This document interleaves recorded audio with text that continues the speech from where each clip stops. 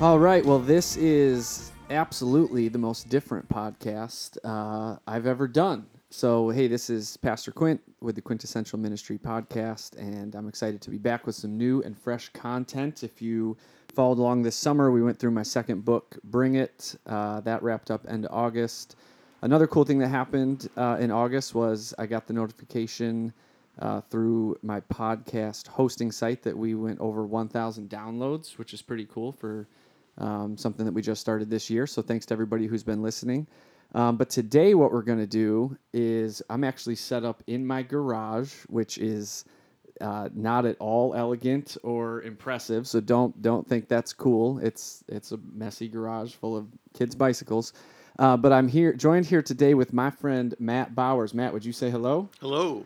And Matt and I ride motorcycles together, and Matt is also in ministry, and we just have a lot in common. And so I thought it would be cool to introduce you to Matt, let him share kind of some of his background, his story, and then we are actually headed out next weekend on a 3-day motorcycle trip. So we'll get into some of that, but real excited about that. So anyways, Matt, would you maybe just give your background? And I'm excited for this because usually when we're hanging out, we're not talking, we're riding motorcycles. So I'm going to learn some stuff here, I'm sure of it, about you that I never even knew, because we'll stop and grab, something at a gas station or whatever and talk for 10 or 15 minutes, and then we're riding again. So, so anyways, if you could give kind of your background, what you do, how you ended up in Erie, any of those things, I think that'd be cool.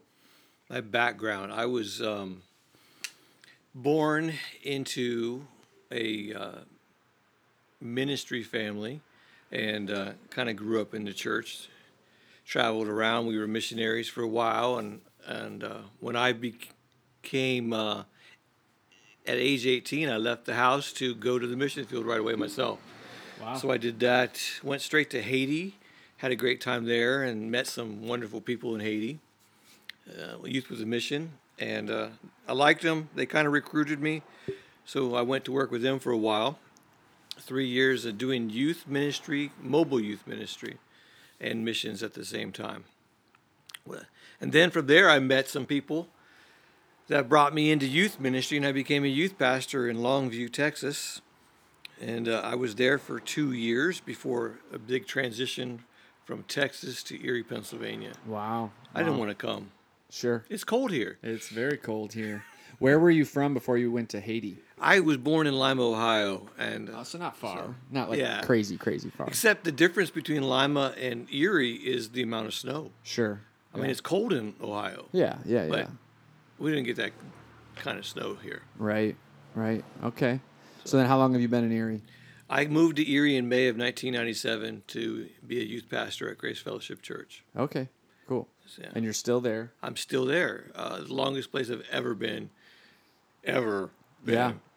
In youth ministry, like the average, not even the average, the long-term youth pastor actually stays about 2 years. Yeah.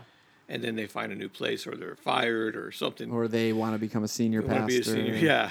I remember listening to a talk at like Global Leadership Summit or something, and Andy Stanley was talking, and he said, early in my ministry, I was when I was just a youth pastor. Oh, I hate that. And then he caught it, and he said, I think that was really insulting. And there's tens of thousands of people, maybe hundreds worldwide, watching the summit at that time. It was simulcast, and he was like, I can't believe I just said that. That might be the most insulting thing. If you're just a youth pastor, I apologize. You're not just anything. You're amazing. You're the hero. And it was really it was pretty organic, to say the least. Very authentic moment. I always thought the church hierarchy was upside down.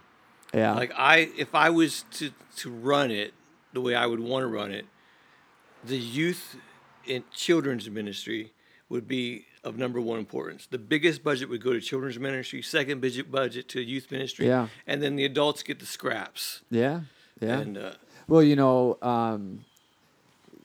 let me pause. If you're hearing cars driving by, it's because we really are in my garage. So, like I said, this is very organic. Two, this is going to be probably the most conversational style podcast I've done yet. So this will feel different. But I was at a different church about 3 years ago, and they had a school attached to the church, and anytime the school used anything, the church would say, "You better return it how you found it." Like made a big deal about these kids better not mess up our church. And then the school ended up closing, and the church had new leadership, and their leadership focused on kids ministry. Yeah. And then they did this huge addition and made all this stuff for kids. And then now their joke, but really it's kind of serious, is you adults better leave our stuff how you found it. Like the kids get run of the organization, not the organization, but like the facility is so geared towards reaching kids that if you're going to borrow their space for a meeting, you better take care of it. I feel that way all the time. Yeah, for Like, sure. I got to live with it the way it is, Mm-hmm. So for the moment. I also thought, I heard someone say once, and I thought this was really, and you can probably affirm this being in your line of ministry for so long. He said, why do we give kids right out of college with no experience our most vulnerable disciples? Oh, right. Right? Yeah. You put a 22-year-old over top of a bunch of teenagers trying to figure out this Jesus thing. It's a little dicey, right? It is a little scary. At the same time, they have passion and energy. Yeah. And so if And they're relatable. If you can take the passion and energy of the young and the experience and wisdom of the old and really work together, then I think you'll find success. Yeah. Yeah. But if you're leaning on one or the other, then you're missing a real big part and an asset to your ministry. Yeah, for sure. It is a relationship for sure. So, all right. So you've been here. Excuse me. What would that be? 23 years. Coming up 23. It's 23 years. 23 years. Okay. Holy moly. Yeah. Time flies, huh? Yeah. So then, how? Let's get to the motorcycle stuff. How did you end up on two wheels and some of your background with that? Oh yeah. So it started out when I was a youth pastor in Texas, where I needed some transportation, and I thought that really the most affordable transportation was going to be a motorcycle. That is true. So, because you can get into a brand new motorcycle for around $3,000. Yeah. And so I was looking at that time. I was looking at a sport bike, crotch rocket, however you want to call it, and I test rode one, and it didn't work out. But maybe that was God, because the timing of shifting here Sure was happening at that same time. So when I got here, though, I was given a 1969 Triumph Tiger chopper. On. And I still have it. It's in my garage. It's one of those things that I love, I cherish. I go look at it once in a while. Yeah. But it's not on the road. It's not road legal. We'll work on that. Yeah, it's something I've been wanting to work on. It's something I've been waiting for a little extra bundle of money to say. Yeah. This money needs nothing. Let's play. Love it. So I got that, and then because of the road legal issues, I decided to go ahead and buy a motorcycle, and I went and bought a Honda Rebel. It's a 250 motorcycle. Love that motorcycle. Yeah. Super easy to ride, super nimble. And then people felt sorry for me because I had a 250, I think. And I said, I can keep up with anybody on the 250. Could you, though? Yeah, Yeah. really. All right. I mean, if we were racing, no, they got it. Sure, but we're sure. doing highway legal mileage. You're going 50 miles an hour I'm down the keeping up country with them, road. no trouble. Yeah. 65 is easy enough. 70, no problem. Anything above that, with the wind, I'm struggling. But Yeah. so here, I was then, because I think they felt sorry for me, I was given a 1985 Honda Magna. Okay. That's a 700. Okay. That's also a fun motorcycle. It's one of the fastest bikes on the streets. Yeah. It's like it just takes off. So And you still have that? I still have that. So you still have all of them? It's like I have all but one. Okay. One was stolen. Yeah. One was stolen. Tell along that the story way. real quick. Because then you went from the Honda to... I went from the Honda to a 1998 Harley-Davidson Softail Custom. This bike was immaculate. Also given to me. Man. Because yeah. Favor on this man's life. Favor. I agree. Because I've also been given two vehicles, two other cars. Wow. I bought a lot of cars over my years, but Yeah. Yeah, I just think it's God's favor and God's way of saying, "Hey, I love you, no matter what." Yeah. Yeah. That's how I've always perceived that kind of gift. that Harley-Davidson was not supposed to be a gift. I had a deal with the guy, Okay. and I sent him the check, and the transfer went through and all that jazz. And then he calls me and or emails me and says, "Hey, I don't want to cash this check. I'm tearing it up." Like, dude, that's not right. And I really tried, but I received the gift, Yeah. and that was stolen while we were on a long ride, which we're getting ready to do. This was I don't think it's the kind of mileage we did though. This was a ride around Lake Erie, so it was a 3-day ride, and So on American and Canadian side. American the whole lake. and Canadian, yeah. Rode to Niagara Falls, Canadian side, and we're spending the night there on our first day. And I wake up the next morning, and my friend who's riding with me, he rides a Honda Goldwing. We parked side by side outside of the parking lot. We saw the cameras looking at our bikes. We had good lighting and all that. We thought it's a good location to park. Woke up the next day, and he says, "Hey, Matt, where's your bike?" I'm like, "What do you mean, where's my bike?" I began to get a little angry with him because he kept pressing this. I'm like, "Really, where's your bike?" I'm like, "It's not there, Matt." I'm like, "You're lying." Right. I ran out there, my heart rate's pumping, and sure enough, it was gone. Ugh. Ugh. And I didn't know what to do. I was stranded. So I either had to hitch a ride home or call for a ride. But I ended up riding on the back of a Honda Goldwing trike with my friend, Butch. Okay. That was a little funny, a little awkward. Yeah, sure. I mean, But I finished the trip Yeah. on the back of a Goldwing. Hey. And so the insurance bought that motorcycle, paid me for it, and I ended up getting this Harley-Davidson Road King Classic. And this is a 2003 anniversary edition. And this has been, I believe this is my dream bike. Yeah? Okay. I always thought the Road King was the best. I just didn't think I could afford it. Mm-hmm. But the insurance company did great. They gave me a good value for the bike that was stolen, and threw in a few more dollars, and I got this.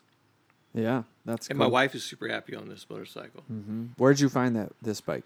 This was a guy who lives in like northeast Pennsylvania. All right. He had two. He had this one and the 2003 Ultra, both matching. Like, why do you want to get rid of this? Right. Wow.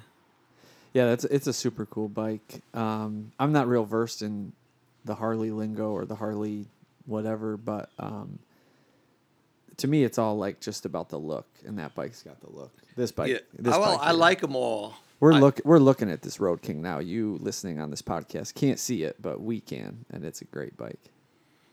Yeah. Well, you got a new bike. Yeah. And So my first bike was 1978 Yamaha XS 750, rare, 3-cylinder, 3 carburetor, very different, kind of a lucky, weird finding of that bike. Like I just happened upon it on Craigslist. The guy that I bought it from up in Buffalo, New York, is really into that particular model, the 3-cylinder, the triple. It's like kind of his. Oh, I didn't realize that was a 3-cylinder. Yeah, so that's mine cool. was the 11th one he had rescued. Because to him, he viewed it as like important to preserve. Because most people are buying those bikes, chopping them up, making them cafe racers. Yeah. I like the preservation. Yeah, so that was kind of his thing. And I was all about that, but then I did do a custom paint job and make some changes, and I had to redo the lights on the back of it. And so anyways, I was a little less about the preservation as time went on, and my amateur restoration skills kind of took hold of it. But I always I roll with these guys like Matt and our friend John up in New York and my buddy Jake, and they all just have these big touring bikes. And, Red Delicious was my last bike's name, could hang, but barely sometimes. It felt like, so we did 400 miles on Labor Day last year up to Letchworth State Park and back, and it was fine, but I'm sure much less comfortable for me than it was for you guys. It probably is, yeah. So I always had my eye on I always knew I wanted to get into some type of touring bike. I'm not necessarily brand specific. I wasn't like definitely wanting a Harley or definitely wanting anything, but I had a deal come across my way this summer that I just couldn't pass up, and so I did it, and so I got a 2009 Yamaha V-Star 950 touring package. It's great. I mean, It's a beautiful motorcycle. yeah, it is legit.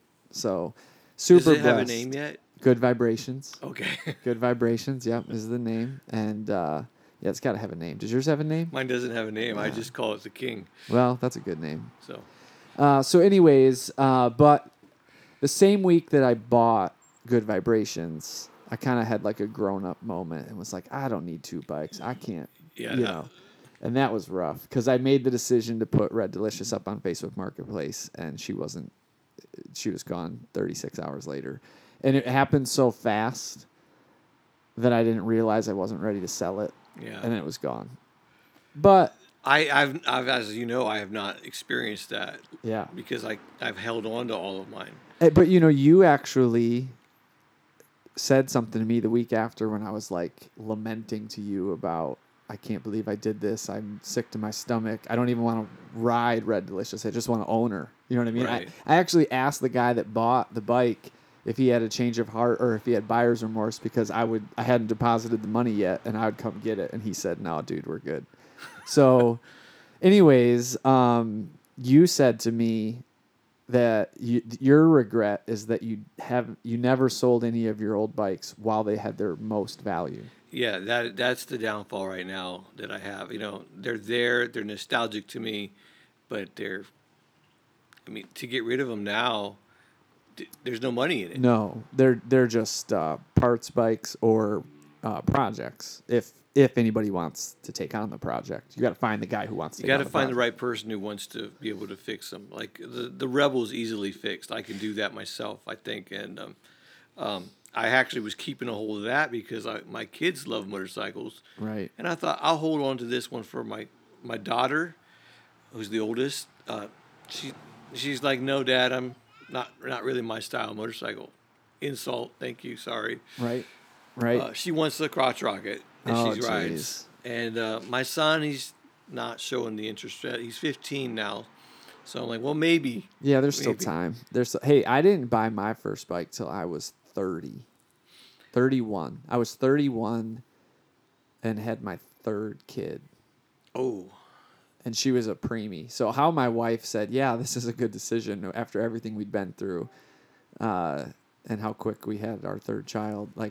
But it was for us, actually, it was a transportation thing. Yeah. Hey, this will be cheap, and for 6 months a year, we'll have two vehicles, and then we'll just figure it out in the winter. And that was our plan. That was my plan for all along, and it was with the Rebel, my main source of transportation. Yeah. It was inexpensive motorcycle, and the insurance was amazingly low. Yeah. So. And it is even, I mean, I don't know what yours is. My insurance on my new touring bike, which is big and is has some value, is $100 a year, 130 or so. Like it's pretty inexpensive, like you're saying, to get into the motorcycle world. You need to know what you're doing. Yeah. And I definitely learned the hard way a few times. I dumped Red a couple times learning. That's just part of it. Get a good friend, get a good teacher, have someone show you what you're doing. And the motorcycle safety course. The motorcycle safety course is an awesome experience. Both the beginners one, great teacher. Yep. You can get your license through them.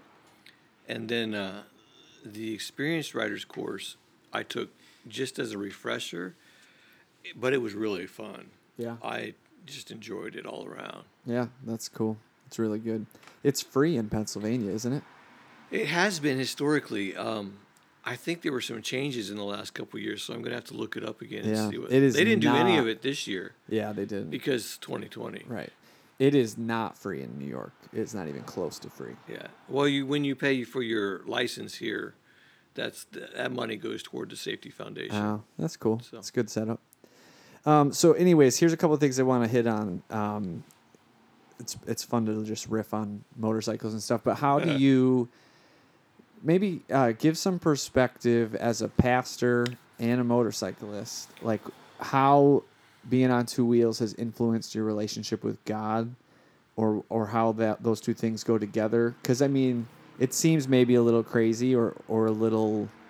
Okay, guys, I think you're in love with your bikes a little too much. Like, I can see someone listening and thinking that, but like, there is a spiritual side. There is the potential for a spiritual side to anything you engage in this Right. life, and that includes hobbies or passions like motorcycles. There is a spiritual side to it and I think that even those who don't know God actually can feel the spiritual side of riding a motorcycle. There's a sense of power. There's a sense of freedom. Um, there's an adrenaline issue. There's um, and the sense of adventure. And I think all of those things are real spiritual. Yep. So, for me, in my relationship with God, a lot of times when I'm having a bad day, I will end that bad day with a motorcycle ride because it gives me opportunity to be alone in a sense and alone with my thoughts or alone with my conversation with God where I can't be interrupted except at a traffic light or, Right. you know. Right. Um, Yeah. Do you listen to music when you ride? Not very often, but I have that ability. Yeah. So Through only speakers or through? I have Oh, you have the Bluetooth. I have a Bluetooth headset Mm-hmm. built into my helmet. Yeah. So I don't listen to music often because I when I'm on the motorcycle, I want to hear the sounds Yep. of the bike. I want to hear the sounds around me. Um, Only on the long haul, like we're doing later, will I put some tunes on. Yeah.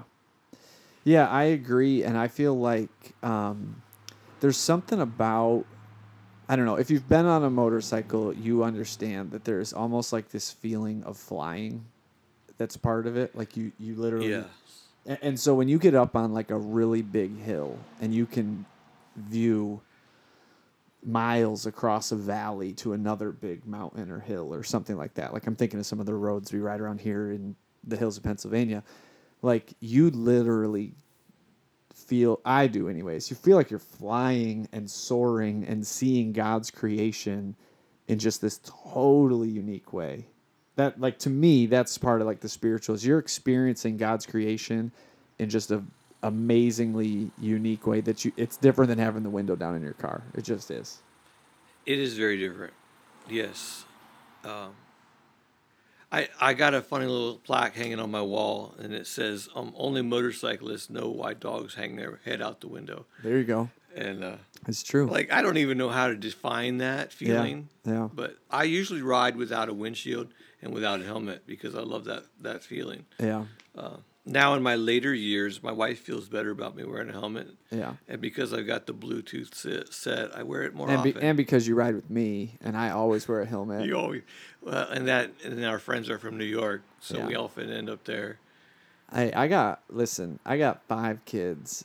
The fact that my wife lets me have a bike at all is amazing. So I'm not gonna push on the helmet thing. And personally, I have headphones in when I ride. It holds them in. I got zero complaints. I like my setup, so Yeah, it works. But I never harass anybody for choosing to wear a helmet, and I never harass anybody for not wearing a helmet. sure, it's personal choice. It's their choice.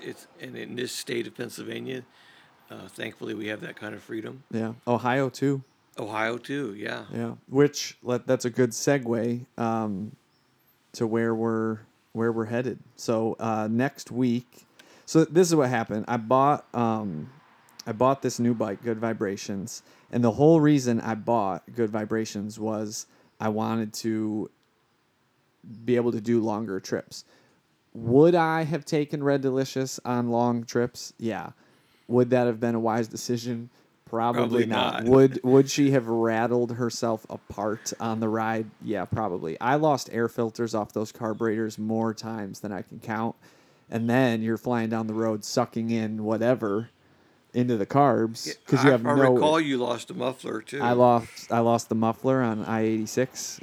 Yeah, and then I lost the resonator that I put on to replace the muffler. That actually I think is still here in this garage. But anyways, so I bought this big bike, and immediately I'm like, we got to do a trip. That was the whole reason I did this. Like, where are we going to go? What are we going to do?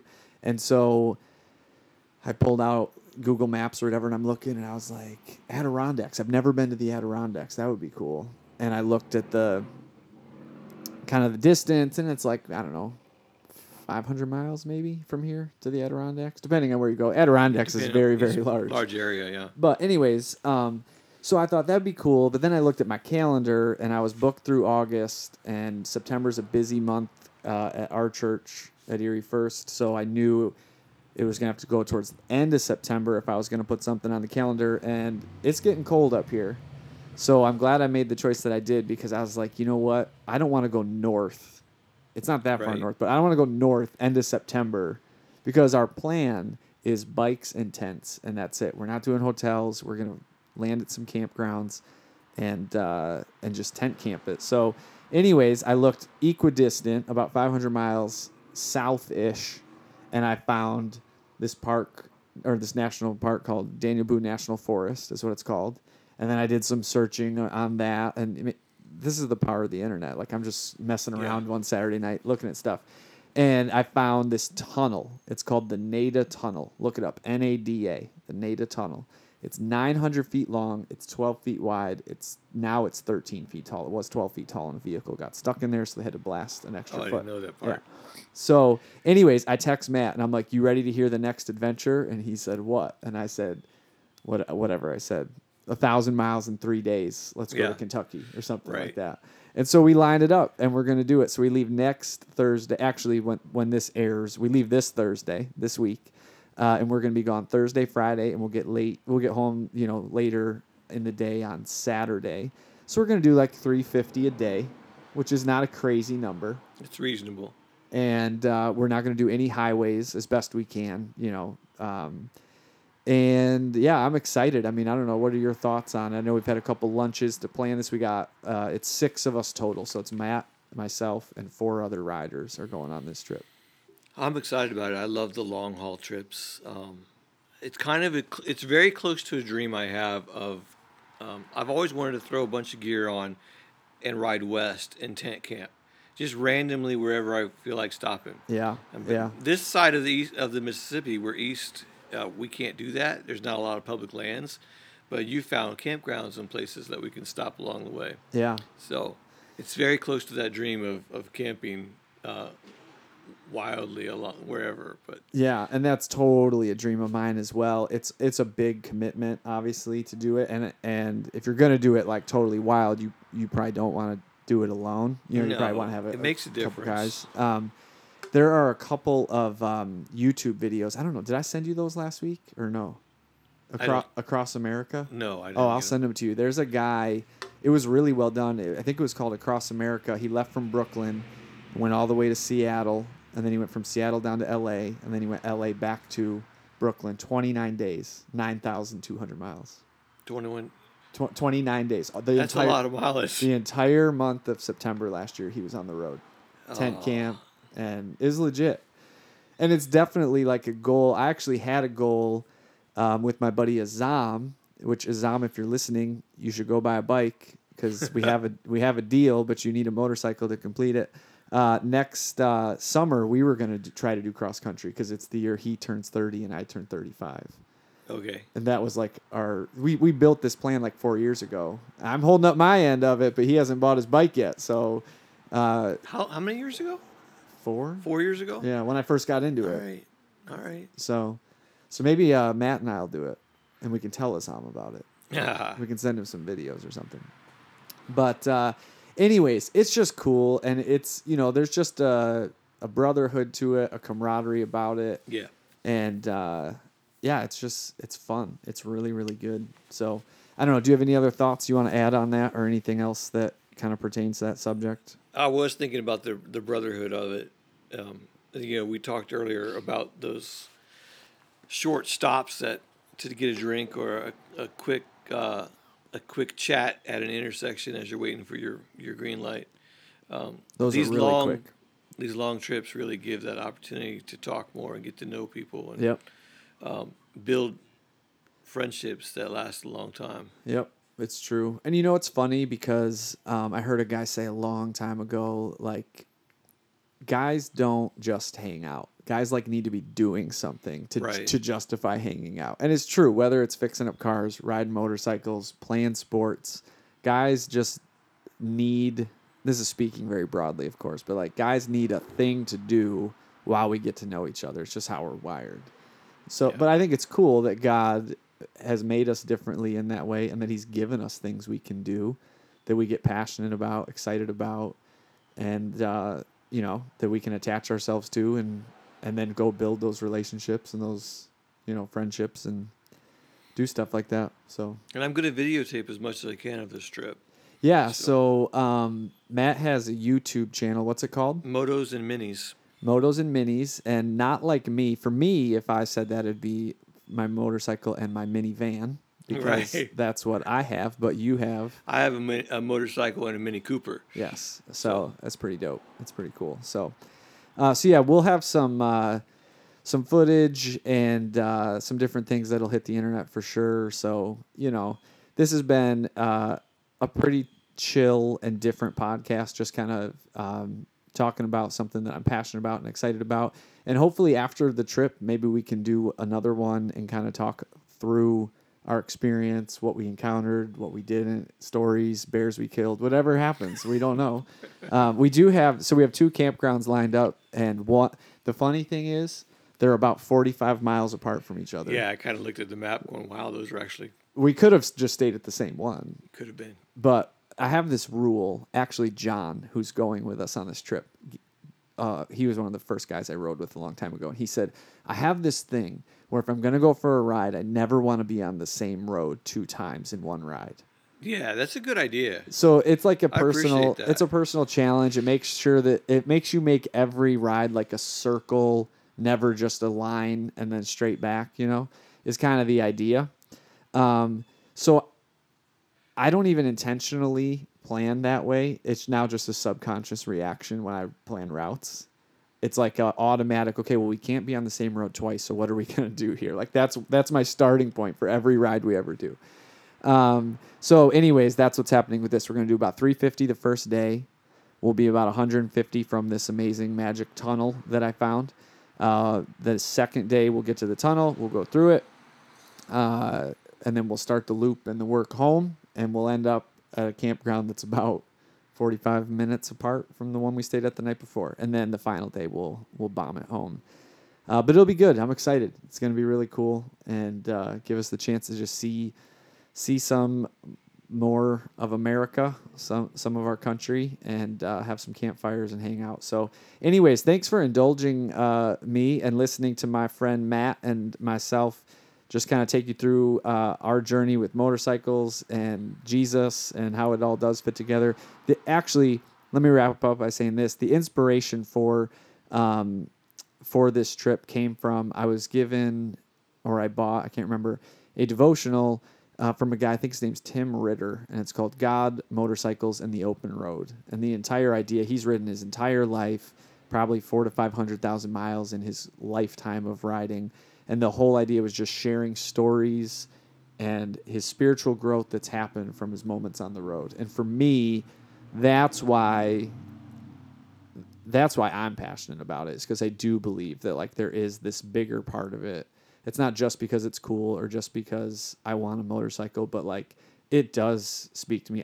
Whether it is you've had a long day and you just need to go ride to like put it to bed, or you know, whatever the case is, like for everyone it's different. But it's cool, and it's cool to just get to know people through that culture and through that world. So, any parting thoughts, Matt? Anything at all? I'm a preacher, so Yeah, you shouldn't give me that opportunity. Yeah, you got 2 pastors in front of the microphone. But anyways, well, hey, thanks for listening, and we will catch you next time on the Quintessential Ministry Podcast. It has been fun to just kind of go off book this time and share some thoughts and things that we're passionate about. So we'll catch you next time, and have a blessed week. I was